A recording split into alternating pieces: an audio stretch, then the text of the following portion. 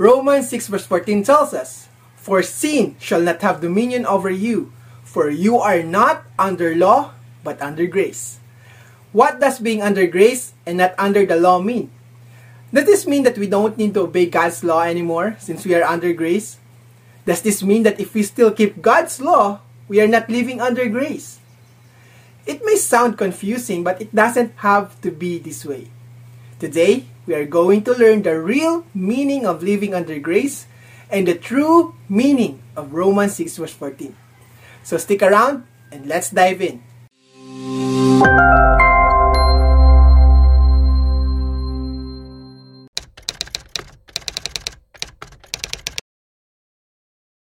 Hi, my name is Joshua Infantado, the founder of Becoming Christians Academy, the best online course for you if you want to become a faithful and zealous servant of God.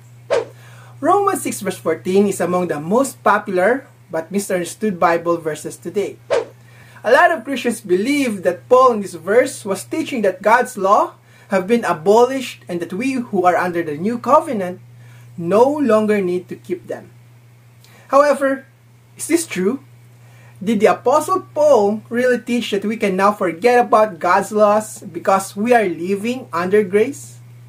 Let's find out, but before that, let me offer you a free booklet entitled The Shocking Biblical Truth About the New Covenant. In this booklet, you will learn the difference between the New Covenant and the Old Covenant, what it means to be under grace and not under the law, how Jesus Christ fulfilled the law, myths and misconceptions about the New Covenant, and so much more. With this in mind, don't miss the golden opportunity to learn more about the New Covenant. I have included the download link in the description box. With that said, let's go back to our topic today. To better understand Romans 6 verse 14, we must also remember that in the same letter, Paul wrote these verses. Romans 2 verse 13, "For not the hearers of the law are just in the sight of God, but the doers of the law will be justified." Romans 3 verse 31, "Do we then make void the law through faith? Certainly not. On the contrary, we establish the law." Romans 7 verse 12, "Therefore, the law is holy, and the commandment holy, and just and good." From these verses alone, we can have a good understanding of Paul's attitude toward the law of God. Here's another point to consider. Did you know that Paul referred to the Old Testament more than 250 times throughout his writings?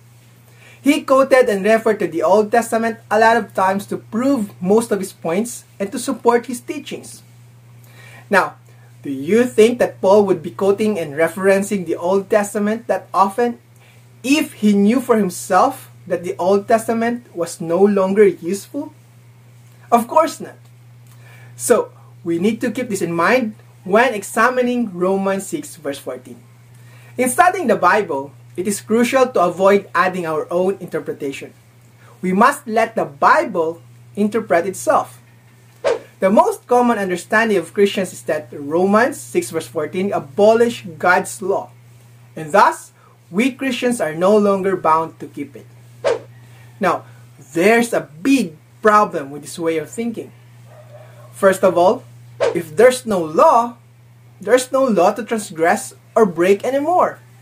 If there's no law to violate, then there would be no sin. However, just a quick look at this world, we could see sin everywhere. Not only that, but we can also sin in our own lives. Now, don't tell me that you don't sin anymore. Because if you do, you are calling God a liar. We read in 1 John 1 verse 10, "If we say that we have not sinned, we make him a liar, and his word is not in us." As long as we are flesh and blood, we are capable of sinning and we will still sin. So if there's no law, there's no sin anymore.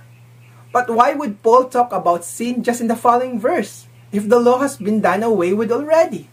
Romans 6 verse 15 tells us, "What then? Shall we sin because we are not under law, but under grace? Certainly not. Obviously, for sin to exist, there should be a law. And this shows us that God's laws are still binding, even for Christians who are under the new covenant." Now let's go to the core of our discussion. If Paul wasn't abolishing God's law in Romans 8 verse 14, what was he trying to say? Let's read Romans 6 verse 14 once again. For sin shall not have dominion over you, for you are not under law, but under grace. Notice, Paul's main point is that sin will not have dominion over us. Why?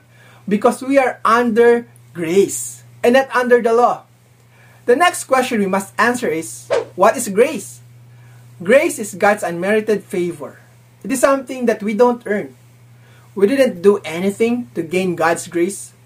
It is through God's immeasurable and unimaginable love toward us that He showed us His grace. Because of this grace, God gave His only begotten Son to pave the way to establish the new covenant.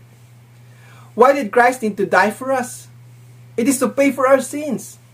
In the same chapter of Romans, Paul explained, for the wages of sin is death, but the gift of God is eternal life in Christ Joshua our Lord. That's Romans 6 verse 23.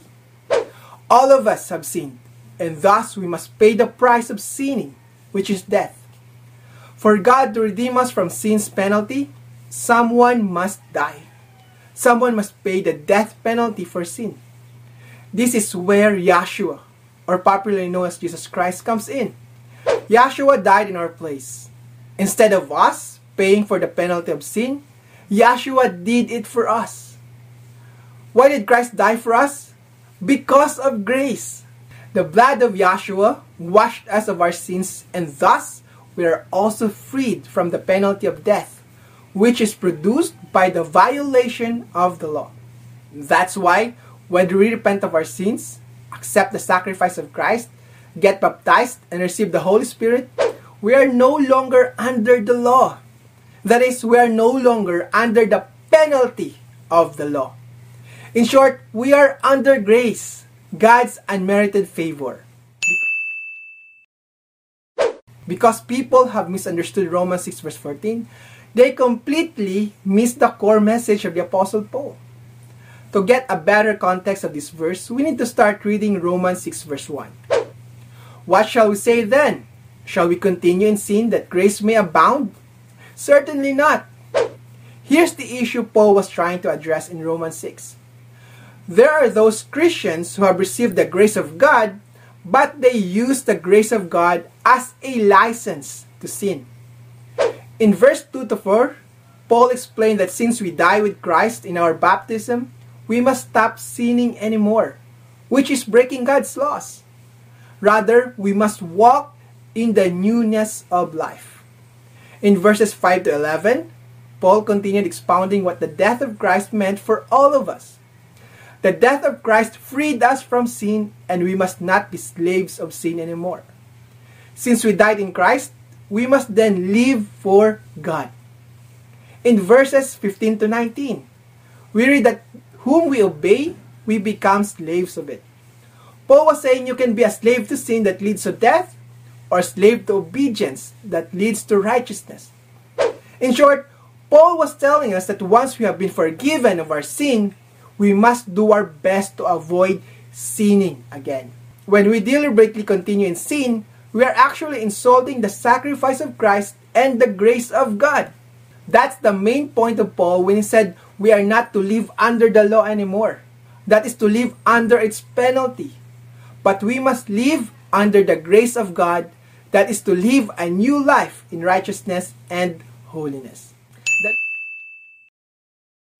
The law of God and grace work hand in hand to help us learn God's way of life. The law of God teaches us how to love one another and how to live a righteous life. On the other hand, the grace of God gives us the opportunity to repent of our sins, be forgiven, eventually receive eternal life.